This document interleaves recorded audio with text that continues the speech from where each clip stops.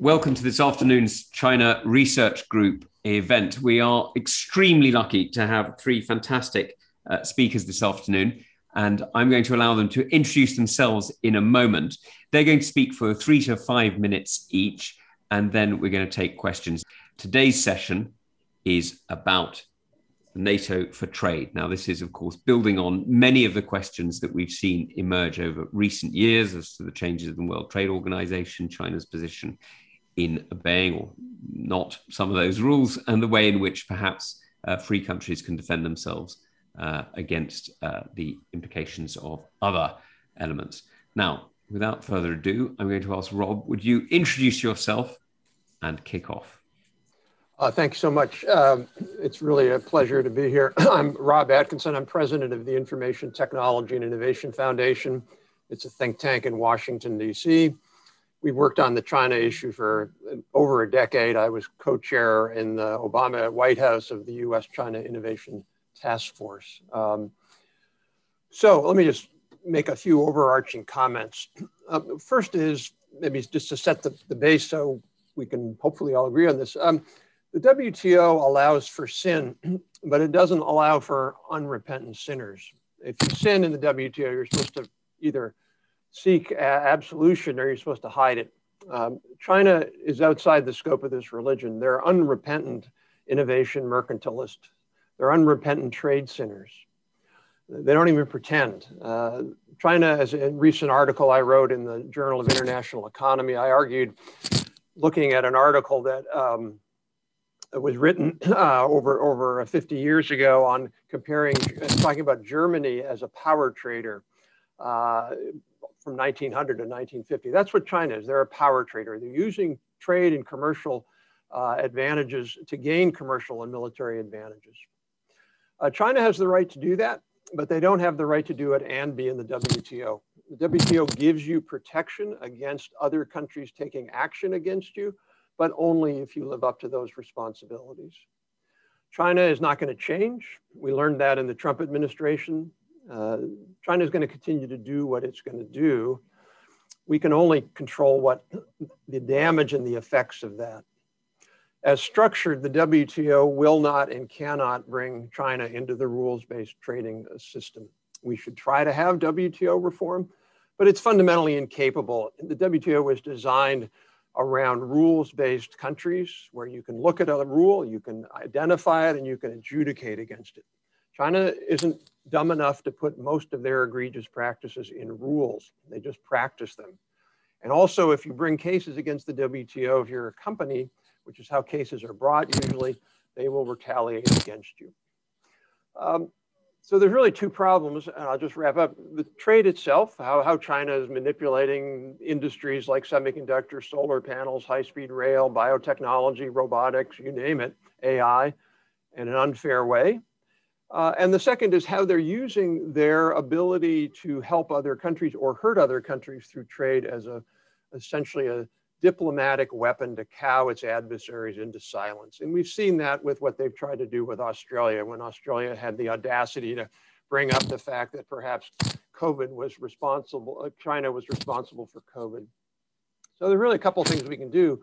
One is we need in my opinion, we need a new free trading bloc that only allows the religious, if you will, to join and doesn't allow China to join. And we should make sure that inside that bloc, that China exports in key areas where they've been advantaged by unfair practices like computer chips, like COMAC and aviation, like drugs, all gained unfair advantages that they just don't have access to our markets. But the second, and I'll just close here, is we need a NATO for trade. My colleague Clyde Prestowitz and I wrote a piece for the Washington Post about a year ago, arguing that what the problem right now is China picks off its adversaries through wolf warrior diplomacy and it cows them into submission. That's not a good thing for the world. We need an open and honest debate about what's going on in other countries, and we shouldn't allow China to cow and threaten individual nations. The way to protect that, just the way it is to protect against bullies in an elementary school, is you have to work together. You have to say, we're not going to, if somebody threatens one of our friends, we're going to support them. And that's why we need what I've called DATO, a democratically allied trade organization. which is committed to protecting and coming to the aid of any member that's been threatened by Chinese wolf warrior diplomacy. So thank you so much, and I'll look forward to the conversation. It was always going to happen.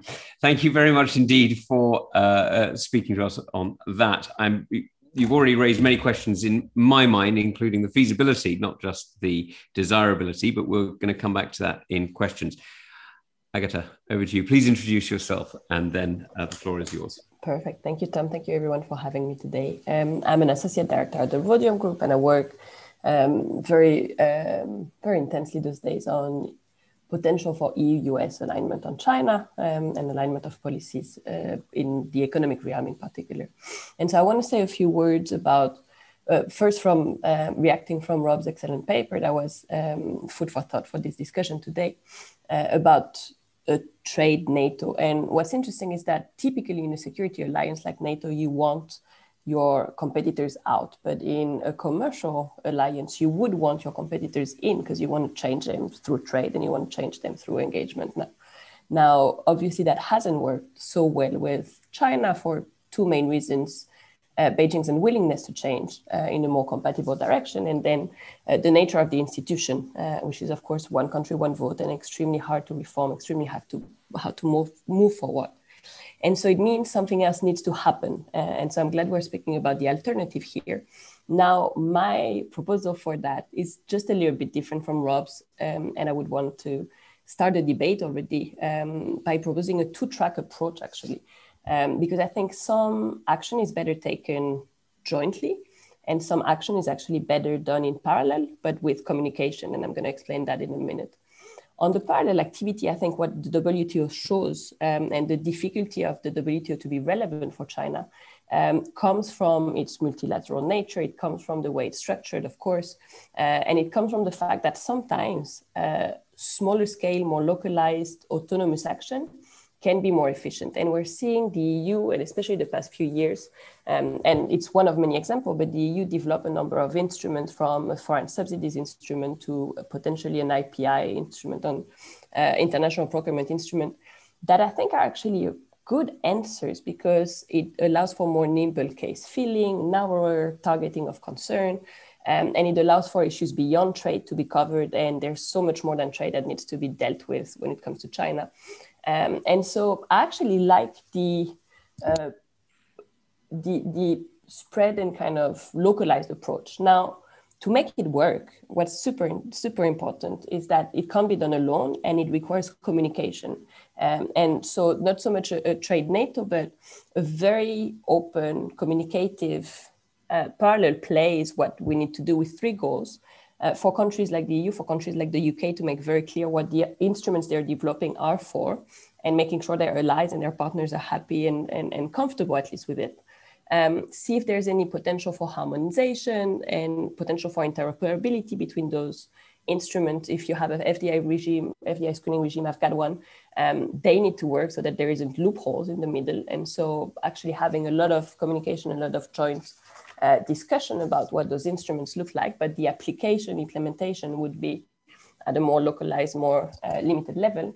And then a few things you can do jointly, and I'm not denying that some things can be done jointly, but a few things that can be done jointly beyond this parallel play. And that's first and foremost having a common definition of what the China problem is, because I think the WTO's definition of what is problematic in trade is just outdated. We need to go beyond trade. We need to go beyond subsidies. We need to go beyond IP theft just to tackle the problem, which is the state being at the table of economic policy making, very close to OECD's definition of competitive neutrality. And I think everyone needs to agree with some definition of what the problem is. We don't have that at the moment, and we can do that together. Something else we can do together is info gathering for cases and case filling on subsidies, on IP theft, on all kinds of non-competitive behavior. The third thing we need to do jointly is solidarity, and this is what, Rob, you were pointing to, having countries move together to avoid coercion as much as possible. And it doesn't need to always be the same grouping. It can be a flexible geometry, but at least there being some level of solidarity. And then some limited but important joint action on R&D, for example, and especially foundational R&D. So that's, the main argument here. The last thing I want to say, and I'll wrap us up here, is that we want those measures to be effective and we want them to be fiscally responsible.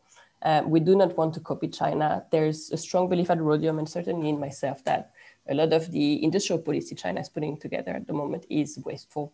And so we need to have the right barriers around ourselves, that within them we can have fair competition and we can remain true to our principles and values there. So that's the first thing.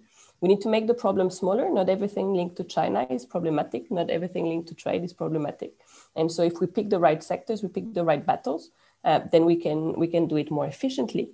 And then we do not want to play against the light. So any move we put on the table, industrial policy, R&D, tax cut, things like this, we need to be mindful of other partners that we want to work with.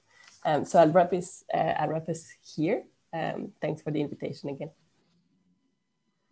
Agatha, thank you very much indeed. As always, a very, very clear development of the theme and some excellent follow-on points that I'm, again, going to come to for questions. Now, before I go to Reinhard, please don't forget questions in the bottom, and we will come to them very shortly. Reinhard, my dear friend and colleague, over to you. Thank you, John, for having me. It's a pleasure to join this conversation. My name is Reinhard Bütikofer. I'm a member of the European Parliament, and I'm, among other responsibilities, chairing the China delegation of the European Parliament. Let me start by just simply stating that I share probably 95% of Rob's diagnosis, but I don't think I share more than 5% of his prescription. My opposition against the idea of an economic NATO starts with the philosophy. As China is trying to play a more expansive role and trying to take more control of the international arena, I'm not sure it's a smart strategy approach if we say, okay, let's withdraw behind the newly built walls of our trade castle. And we align between the US and the UK and the EU, hopefully. I mean, that in itself is a tall order, as we've seen just recently, both in the UK-EU and in the EU-US relations. But taking this with a little bit of wishful thinking, taking this as a real option, the problem I see is that we would ignore the rest of the world. We would kind of render the rest of the world to the Chinese. I don't think that in a complicated world like the one in which we're living, there can possibly be a magic wand with which you transform the diverse political challenges with one fell swoop. I don't think that works. And the attraction of the title that says economic NATO is also, I think, a bit misguided, because the relevance of NATO and the stabilizing power of NATO comes with the automaticity of Article 5. I can't possibly imagine how an economic NATO would have a functional equivalent of an Article 5.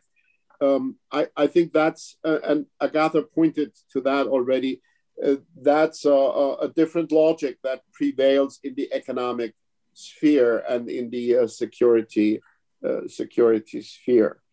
And I also don't think that we have to jump to such a complete new start. I mean, there are ways of working together. For instance, the European Union or the UK, for that purpose, could adopt similar legislation to the recently passed Uyghur Forced Labor Prevention Act in the US. We could agree on similarly devised anti-coercion instruments. We could pursue measures with regard to procurement processes that create some common pressure on China. Agatha has mentioned some of the instruments that we're pursuing in the EU, and some of them clearly lend themselves to policy coordination between the US and the UK and many other partners. So I think we should take the plausible next steps first before trying to imagine what we might want to do 5 bridges down our travel. I also believe that it would be not very effective if we basically gave up on WTO because of all the weaknesses it has. We've already run a similar experiment with the United Nations. The US have withdrawn from the Human Rights Council. The US had withdrawn from WHO. None of these steps did have any positive effects. They only ended up giving more sway, giving more leverage to the Chinese because we were not there, the US was not there to push back more effectively. So I think even from a very pragmatic angle, we have to continue working on that front. And then one point that I think we should talk more about is a positive agenda for the world. The idea of an economic NATO is an idea that tries to save the future for the UK, the EU, and the US.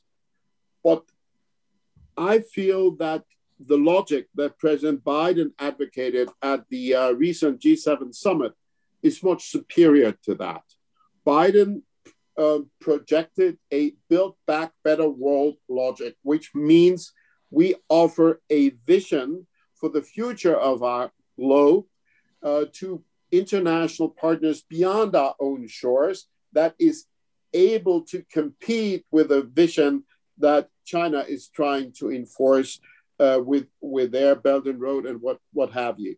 So I think instead of withdrawing behind our own walls, we should be more outgoing and invest into connectivity strategies, into the international infrastructure investment initiatives that we have ignored for too long, and play an offensive game, not just defend our own backs. And the last point, very simply, there is a very strong argument in favor of having more alignment between democracies when China goes for, in one case, Australia, in the other case, Norway, a couple of years ago, or Sweden, or any other.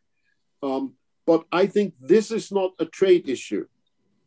This is a political issue. And the answer to the trade coercion that China tries to pursue against Australia need not be a trade answer. It should be a political answer. Well, I have to say, I really enjoyed that.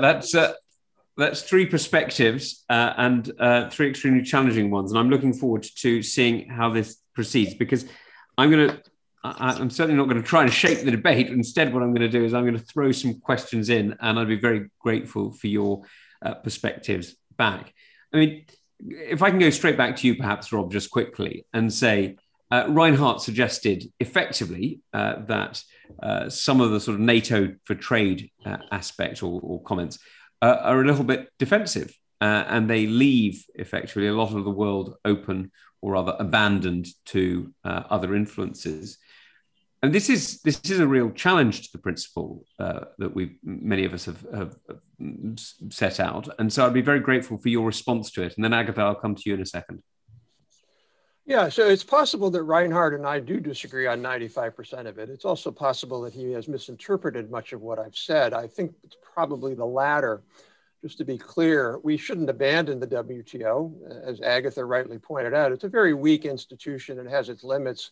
But certainly we should work, and I keep hearing Europe saying they want to reform the WTO. I'm looking forward to the day when they finally actually do something. But we should all work together to reform the WTO and to make it stronger. No question about that. We should not abandon the WTO. We should also have our own global Build Back Better initiatives, by the way, which I think should be in partnership. I think Europe and America should do this together. So none of what I'm saying is to say we should hide behind our walls, but Reinhardt's notion somehow that we would go behind our walls. The right analogy is we want to develop an anti-mercantilist missile defense system. So we're not hiding behind our walls. What we're doing is we're defending ourselves from attacks. When China puts in $180 billion into their semiconductor industry, that's not trade. That's not the market. That's an attack. And so we need a way to defend ourselves against those attacks. When they steal our intellectual property, weaponize it, give it to their own companies, and then attack our companies, that's an attack. Fighting back against that, even by restricting those Chinese exports, is not protectionism.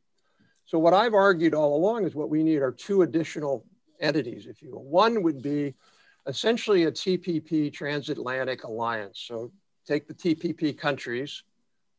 TPP needs to be a stronger agreement. We never should have left it, but even with it, it should have been stronger. Bring in Europe, bring in the Commonwealth countries, and that's really the kind of gold standard new agreement. And anybody can join that as long as they obey the certain rules and have the certain framework. China can't do that because they're just never going to be able to do it. So I think we need to have another institution. Finally, DATO, or the defense, or sort of the Democracy Allied Trade Organization, is not to adjudicate trade barriers. It's not about that at all. That's what this new TPP, Transatlantic Alliance Agenda organization be. DATO is much different, and that's really to respond in real time to Chinese wolf warrior aggression that cows countries all around the world, particularly small and mid-sized countries, and it makes them agents of Chinese totalitarianism. And we can just say, oh, sure, well, we'll let these countries just fight their own battle. And we know what the response is going to be. And we shouldn't walk away from them. We should say we are an Article 5 alliance with you. If there's an attack on you, it's an attack on us. We'll stand up for you. Look, let's be real. Germany doesn't want to do that. Let's be real. Germany does not want to do that because Germany's afraid of losing its auto exports to China. It's time that Germany stood up for free trade, for democracy, for human rights. And the only way we're going to be able to do that is if countries like Germany join in countries that put those values at the top of the agenda. Now we're going to come back. I can see this is going to be an entertaining session. So please. It will be, yeah. You bet. It's about time for Germany to stand up for democracy. That's a sentence against China. Yes, gentlemen, I really cherish. It's about time that you put. Gentlemen, I'm going to ask you just give us a moment. Give us a moment. Agatha is also here and also has a right to speak. So, gentlemen, just give us a moment. I'm enjoying this very much. No worries. Over to you, Agatha. Did you have a question, Tom? Or sure. Look, my question from all of this was. There's various of us who've looked at the way that the World Trade Organization was formed. It was created, as we know, out of the General Agreement on Tariffs and Trade, which was really created as a trading bloc roughly aligning with NATO membership. And we saw various of those countries getting swallowed up into the Soviet bloc very early on. Indeed, the Czechoslovakia, as it then was, of course, was one of those countries that was an early signatory of the GATT and then was brought into the Soviet bloc. So looking at when GATT was so successful that world trade was a given and we created the World Trade Organization, what are the ways in which we could look at the principles that don't see, as Reinhardt puts it, parts of the world being abandoned to China, but do achieve as Rob puts it, the legitimate defense of our economies against pretty unorthodox, I'm being very polite here, but pretty unorthodox trade practices that are forms of dumping and forms of coercion. I'm being as polite as I can about trade policy, but I could be much more harsh on it. Agatha, what do you think? How do we build this up so that we don't exclude, but actually we make it inclusive? And what is the Article 5 equivalent? That's a good question. Well, the first thing to say is that I think you can actually achieve a de facto trade NATO or a de facto extended TPP, new WTO, so to say, by having the US, North America, the whole of North America, Europe, most of Europe, not just the EU, most of Northeast Asia, agree among themselves about the rules they're putting together and out there against China. And I think that's actually really interesting that if we're all comfortable with the EU moving against subsidies, if we're all comfortable with the US moving with certain sanctions, and on some of them we'll piggyback, on some of them we won't. But if we don't challenge that, we're actually creating a de facto new trade group that I think is one first answer. Now, in addition to that, it is absolutely necessary to have alliances with other democratic, other developing countries, because those principles will only live as long as we try and spread them to some of our best trade partners, especially where growth happens. So especially in Asia, but not just, of course. And I think we need to base that not on geopolitics. We need to base that on core economic principle. There needs to be an argument made that markets are better for recipient countries, markets are better for the world, and they work better. One of the problems with that, and one of the problems currently, is that the world is seeing China at a stage where it's pre-spend everything it could pre-spend on its industry, but it hasn't kind of collapsed and had to pay for the wastage it's created the past 20 years of debt, of industrial policy that doesn't work in many cases, in airplanes, for example, or even in auto, they haven't done such a good job. And so there needs to be a little bit of preaching around the value of markets beyond our own kind of EU-US centric discussion here. And I think that happens, like Reinhard said, and Rob, for that matter, that happens through other trade alliances. So you have a core, and you've got a core of countries that trade between themselves, in fact, and have the same rules. And I think a lot of that can actually be achieved around the OECD. I would like the OECD to be revived more than a trade NATO to be revived, because competitive neutrality, because concepts around what free markets are and why they're good lives there. So I would love for Australia to do a lot in its tenure to revive the institution and then push that to other countries through trade alliances. We've done that with Vietnam. We've done that with a number of countries in Asia and the rest of the world. I think we need to do much more of that. And we need to do it in a non-anti-China way, because that argument is not received well for the moment, and we need to acknowledge that. And I agree that the Build Back Better World initiative is actually pretty good at just saying we need to have a positive argument and we need to put that to the word. So those are the main, those are the main addition. I actually agree with parts of what both Rob and Reinhard are saying. But I think we need to do a better job at explaining why market work to the world, to our own constituencies for that matter, because a lot of them are doubting markets because of China and because of those distortions, and be confident that it actually delivers better results. Fantastic. Now, before you respond directly to Rob, Reinhard, I'm gonna put some context in, because of course you and I have both been sanctioned by the Chinese Communist Party for standing up for human rights in China. And various of the points that Agatha raised there, I think, address various elements of this. There is, of course, still a challenge, and by the way, this is not just a question for Germany. This is also a question for Japan, for different parts of US industry, including the financial services, as you'll know, Rob, and for many others around the world, as to how do we deal with the economic lure that is China? How do we deal with the fact that many of our industries, whether they're finances in the US, whether they're batteries for the UK, whether they're various different forms of electronics for Japan, whether they're motor vehicles for Germany, how do we deal with the fact that we are engaged in a state that has not only sanctioned you and I, Reinhard, for speaking out on the grounds of human rights, but is directly challenging us in anti-competitive practices through trade? Reinhard, over to you. Thank you, Tom. You're putting a big challenge to me. I kind of have to decide whether I want to spar with Rob or go for your question. I tried to do a little bit of both. Do a bit of both. Look, Rob pointed fingers at Germany.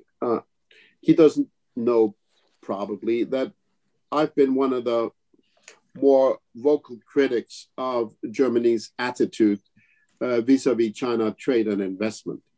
But what I would still like to point out is the fact that as the economic relationship between Germany and China that had been extremely advantageous for German industry over decades, as this has begun to shift, Germany has begun joining forces more ambitiously with other European players in the pursuit of some of the autonomous trade defense instruments or instruments to correct some of the imbalances that China has been creating by not playing according to WTO rules.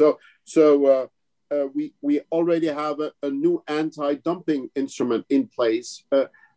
We have an investment screening mechanism in place that came into force last October, and Germany was one of the 3 countries that initiated that.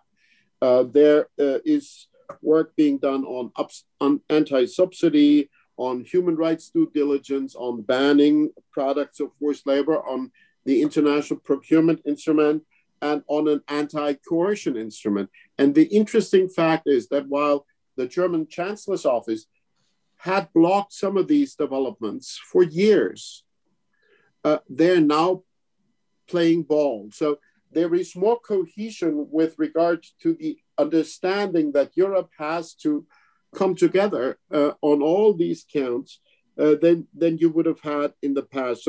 So pointing fingers at Germany is probably missing the point. I would then go one step further and just argue, and I've hinted at that before, that we need to not just restrict our collaborative efforts to the European Union, but team up, as I said, for instance, on anti-coercion with others. There I agree with what Agatha said. The other question that you're asking, Tom, about how to avoid falling for the economic lure. That's the big question. And it certainly is a German question because Germany exports more, about twice as much to China percentage-wise than the rest of the EU.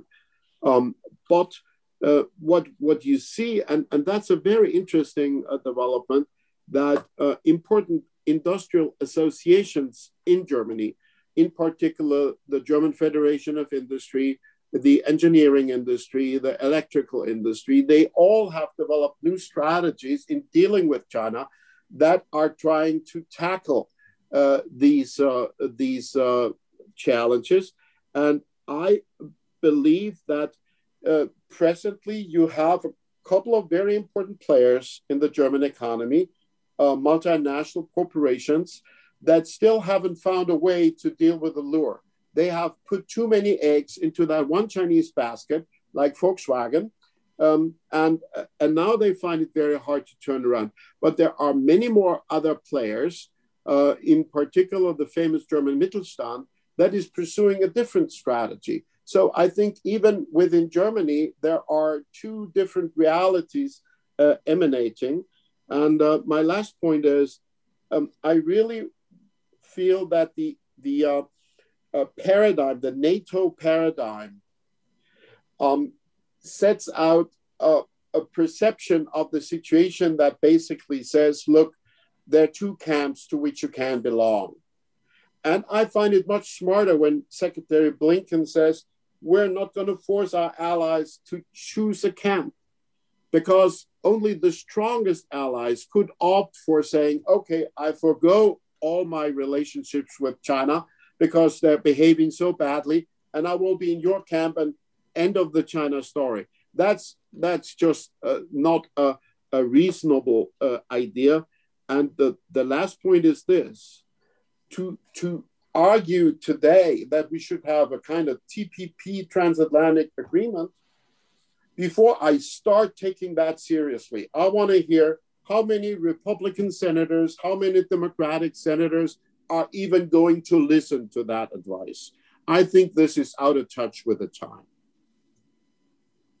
Okay, there are some more challenging points there, and for many of us who are very, very sorry that the US pulled out of the TPP initially and now the CPTPP, I think we're hoping that things might change. Though I suspect, Reinhard, I'm afraid you are incredibly right that it is difficult to see a current US administration or US Congress in either house joining up.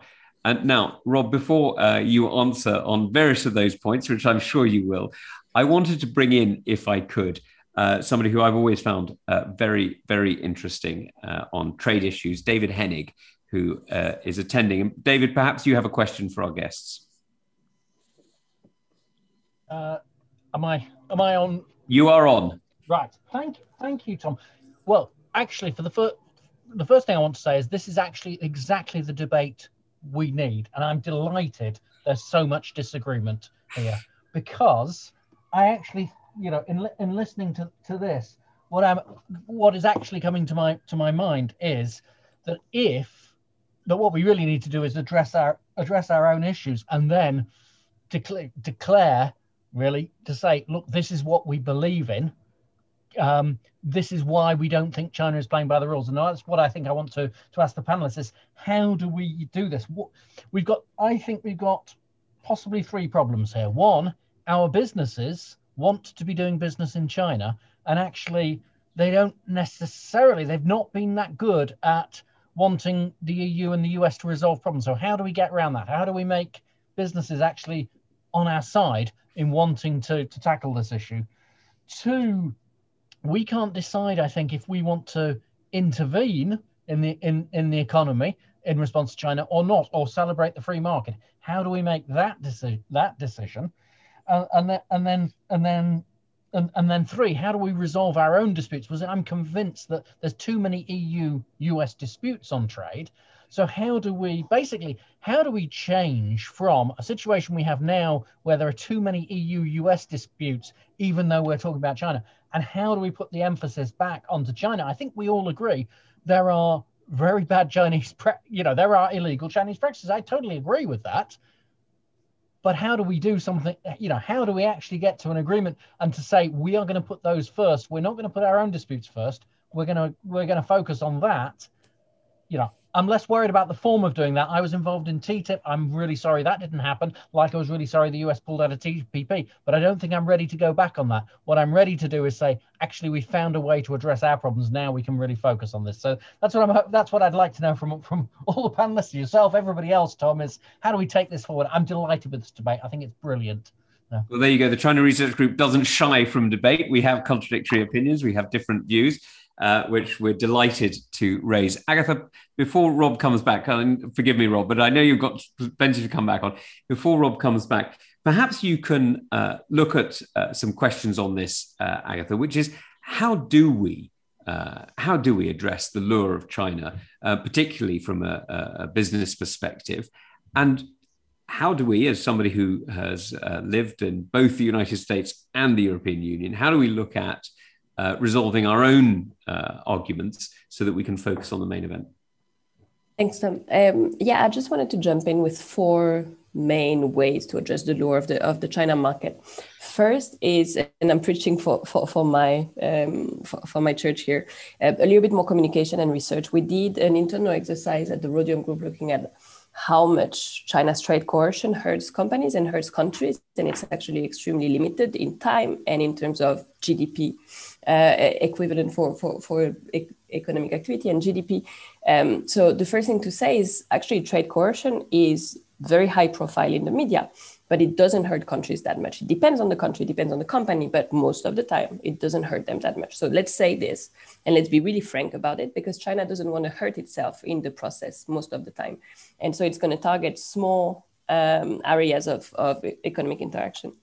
The second thing is to accept the lure for certain sectors so that business knows that they're going to continue to be able to do business where it's not problematic. It's not ethically problematic. It's not security problematic. It's not competitively problematic. That doesn't leave, an enormous amount, but it leaves, and we try to do that exercise. It leaves a good half or, 2/3 of what we're trading and investing at the moment, pretty much open. And businesses are going to be much more confident going against China in certain cases and supporting their governments if they know they're still going to be able to engage. So that's the second thing to do.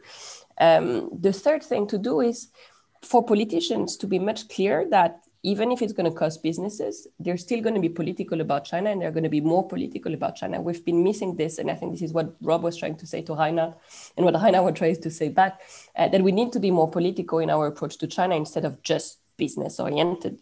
And that means sometimes forcing alignment on sanctions and accepting that the H&Ms of this world get targeted for a while and for a certain amount of time and profits. But also sometimes for some of the instruments we're developing, that governments are going to file cases despite companies. Because companies have been shying away, they've been refusing to participate in certain trade cases. We're actually really well armed already to deal with China distortions between the WTO, trade defense instrument, and things we have in our toolbox. But businesses don't want to participate. So being more political also means, if the long-term economic health of Europe is at stake or the US is at stake, we'll file cases for you, because in the long run, instead of the next quarterly financial results, it will be good for you. And finally, I think very important is to say, let's China do its own bidding, because in a lot of cases of coercion, and I'm thinking here about Taiwan and a tourism ban on Chinese tourists going to Taiwan a few years back, countries and companies and firms actually react by diversifying. And it's a non-repeat game. Once you've put coercion in place against a country, Australia, Taiwan, other countries, you will have reactions, you will have diversifications, you will have firms trying to find other alternatives. And so at the end of the day, we might end up more decoupled just because of China's coercion, which I think is quite interesting to note. So I'll leave it here. Well, Rob, your paper is on the China Research Group website, but you're exploring some of those ideas here with us now. Perhaps you can address some of the points that David then raised there, because I think there is a real challenge here, and Agatha has just touched on it, which is the lure of business is real for all of us, and making sure that we focus on the main event. How can the United States and the European Union, amongst others, dial down the rhetoric so that we manage to actually create a proper, and if you'll excuse the pun, united front against what we're seeing as a sort of a soft war against us? Sure. So just a couple of quick responses from before. I just have to respond to one thing Reinhard said. We're going to force people to choose a camp. No, absolutely not. What we need are and Agatha said this as well. We need multiple institutions. So there's one institution that I'm proposing called a DATO, and nobody has to be in there. If you want protection from the bully, you can join. But all these other organizations, the WTO, this broader trade alliance, that's really different. So nobody's forcing anybody to do anything. And the reason we can't force a camp is because the US knows that we will ultimately not be the one that's chosen. We're at that point now where countries will choose China over the US. And if they're not there yet, they're going to be there in 5 years. Do we really want to live in that world? Because that's a very different world than we've lived in since 1945. I don't want to live in that world, but that's the world we're going to go to. Second thing is, Agatha mentioned China doesn't hurt that much. They certainly did back in the 2000s when they were really ramping this up, and all of us lost a lot of our commodity-based production to China, and it's less so now. Where China hurts us, and this is where we did a very big study that's funded by the Smith Richardson Foundation, is on innovation. By them supporting less innovative companies in their sectors, they hurt more innovative companies. Ericsson is more innovative than Huawei. German solar panel companies were vastly more innovative than Chinese solar panel companies, but they put German solar panel companies out of business because of unfair practices. So what we miss on all this is how their attacks on more innovative companies. We're going to see this in electric vehicles. German and American and Japanese companies in electric vehicles are more innovative. Now, specifically to the question, how do we get countries to sort of go along with this when their business class is saying, no, please, please, we need to sell. And the really only way to think about that is it's a monopsony. China has a monopsony. They're a single buyer, if you will. And this is a prisoner's dilemma. It makes no sense for any country to do this on their own. That's why I give the US, and you would expect me to do this, I give the US an enormous amount of credit. Because once again, we went out and put our bacon in the fire, if you will. We went out and took our losses to help to make the global economy a better place. We should have had more support to do that. I think ultimately, if we get enough countries to band together and say, okay, we're all going to do this, with some limits to it. We're not going to be fighting about maybe textiles or some of these other things, but with some limits, then we're going to be able to go forward. And that, Reinhard, by the way, was my critique of Germany. And just to be clear, I have great respect for you and Tom on what you've done and the stances you've taken. So it's not about that. It's about the fact that Germany is not as willing to play hardball as they should be. We saw that in the G7. If Germany had stood up in the G7 and worked with the US and others, we could have had an alignment where we say, okay, we're all going to be linking arms, and then who is China going to punish? The answer is they're not going to punish anybody because they can't.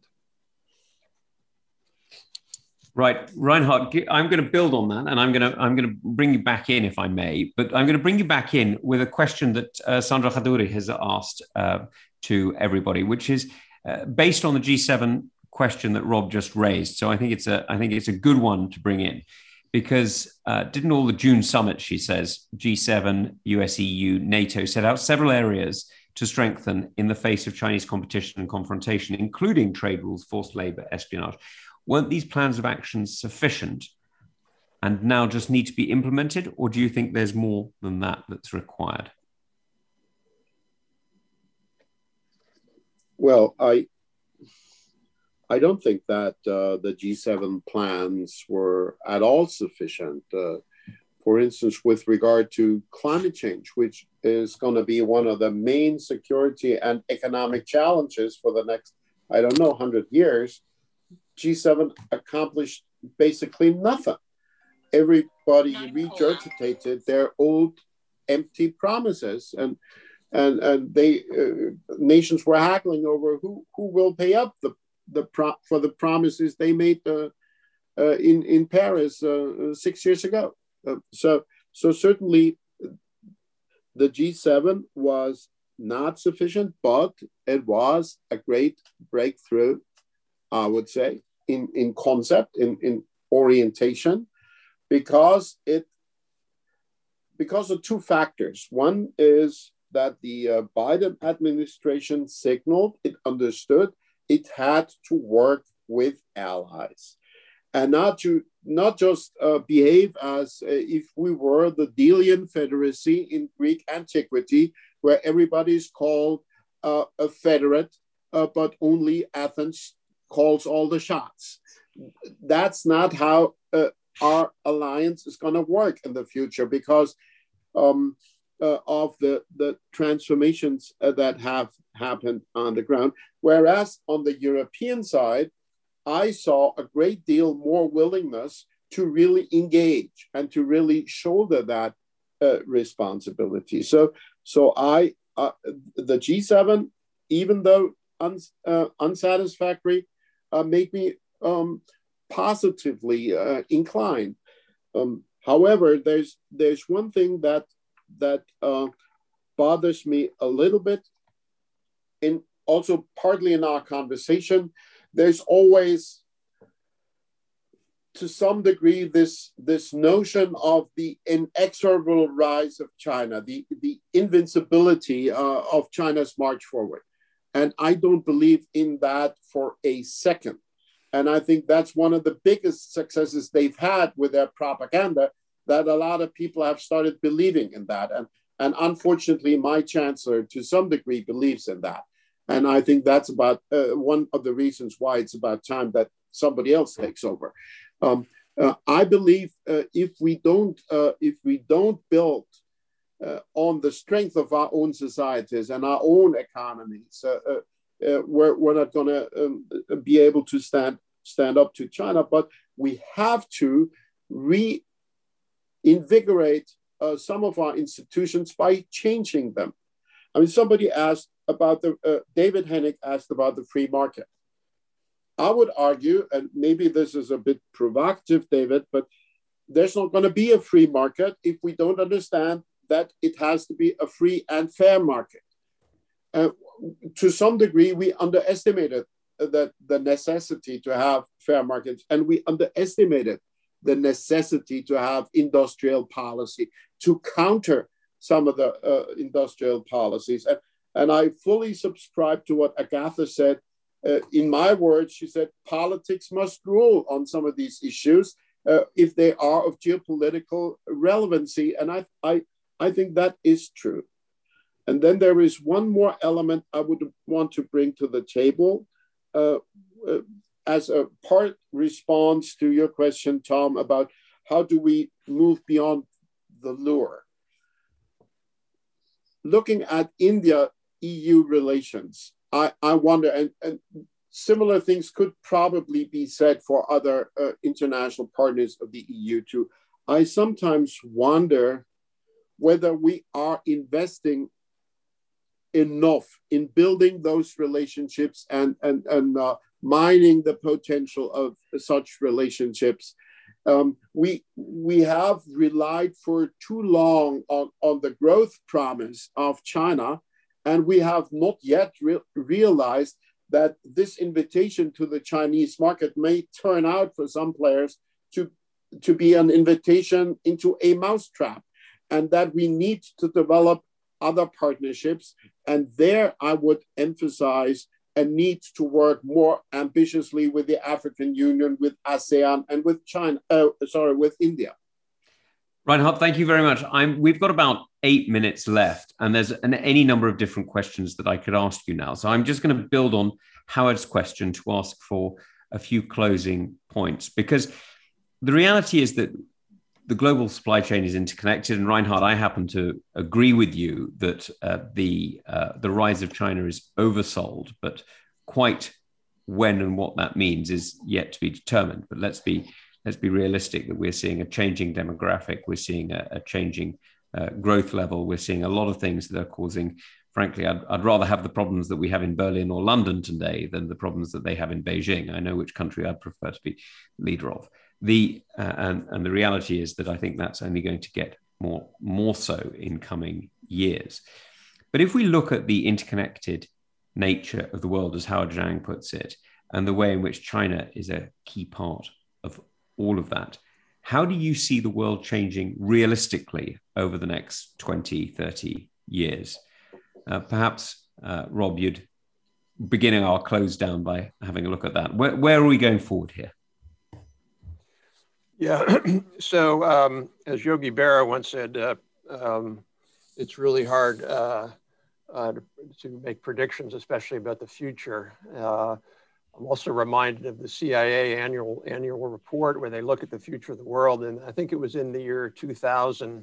It could have, I don't know what year it was, a bit right around. They just completely ignored the rise of China. So even smart people can obviously get this wrong.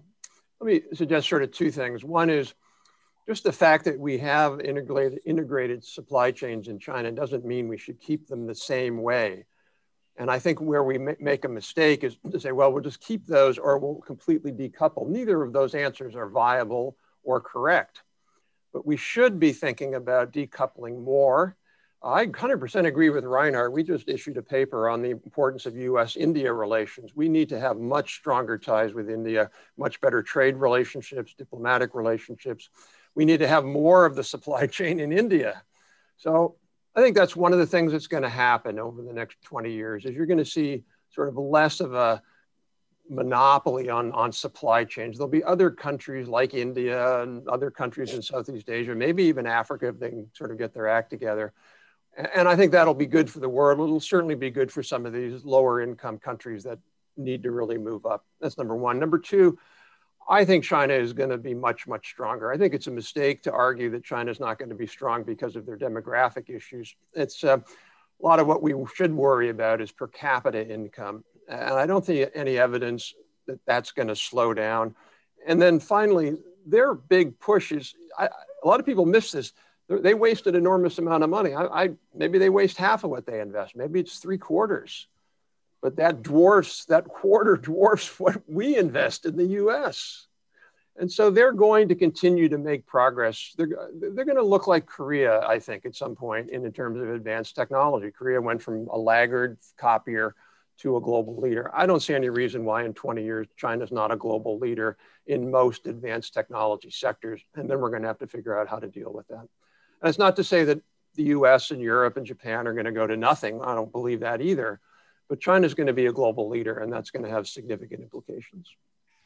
Fantastic. Thank you very much. Agatha, give us your predictions. You've got a couple of minutes, if that's all right. Yeah, absolutely. I'm optimistic on 2 counts, and I'm neutral on 1. I'm actually more optimistic than Rob on China's situation. We follow China's macroeconomy, and we are really pessimistic about its ability to continue investing the amount it's investing, especially in industrial policy, into the future. The key question, of course, is it going to slow down in 5 years or 15? If it's in 5 years, we can all survive. We're, take a good sip of water and we'll make it through. If it's in 15, we have a very big problem. But in any case, it can't go on forever because the economic rules of nature are gonna intervene. So that's the first thing to say. And I do think that we're gonna get a break in the next 5 to 10 years. That's my prediction in terms of the competitive pressure. And it will be more. It's not that there won't be competition anymore. It's just that China will play by more similar rules because it won't be able to and can afford to play by the rules it's playing at the moment. Second count of optimism is Europe's reaction, US reaction. We're reacting, and I like that. And our firms are reacting, and like that. I see amazing players, industrial players, actually gearing up for competition, and that's all we need. And if we add that to the measures we're putting in place, defensive measures we're putting in place, I think there's good hope there that we'll make the 15 years, even if it's 15 years that's coming. My key neutral or question mark is the rest of the world. How do we keep a place beyond Europe, beyond China, beyond the US? And this is where it's a real open question for me. Fantastic. Thank you very much. Reinhard, over to you. You have about a minute left, I'm afraid. I've been slightly too just with my time. To put 3 arguments in 1 minute. I believe that China's political system, with its continuous centralization of decision-making powers, is going to undermine its economic success story. Secondly, I believe that a lot depends on whether we are able to restore the attraction of the shining city on the hill. We've lost that attraction over the last couple of years. And the third question is, will we understand that only if we offer a positive perspective to all the developing nations around the globe that also want to have agencies, we will be able to stand up to China? Will we understand that, or will we just defend our own back? Well, look, these are some really important questions. And as David Hennig quite rightly put it, this argument or this debate is one that we're going to have a lot in weeks and months to come. Now, there's a lot further that we need to go before we conclude it. But I have to say, hearing Rob, hearing Reinhard, and hearing Agatha speak about it gives me great hope that we will come up with some interesting ideas and challenge the bad ones and really have a rough debate, which is, after all, what a free society is all about, which is why I am still long on the United States, long on Europe, and long on the United Kingdom. I am absolutely delighted that you've all been here. Now, my last point is merely to say we are going to have another session on the 5th of July. Let me just check my notes. I've managed to lose the piece of paper I've managed to scribble it on. So it's the 5th of July, and we've got a session on, there we go, Julia, been brilliant. 7th of July, I'm an idiot. There we go, at 5 o'clock. Thank you very much. And it's on the Indo-Pacific. And it was with the wonderful Michael Oslin. For those of you who don't know, Misha Oslin is brilliant. He presents a podcast called The Pacific Century, which I've appeared on occasionally, and it's absolutely wonderful. And he's a thinker and writer. And by the way, if you're into samurai stuff from Japan, he has also done various movies. in which he is the historian expert in them. So Michael Auslin will be interviewed by Claire Coutinho, a fantastic new member of Parliament, absolute brilliant colleague of mine, on the 7th of July at 5 o'clock. And all of this will also be told and turned into a podcast. So please, the usual rules apply. Follow us on Twitter, download our podcasts, check on the website. Thank you very, very much indeed for joining us. To Rob, to Reinhard, to Agatha, you've been absolutely brilliant, and I couldn't thank you enough. Good night. Thank you, everyone.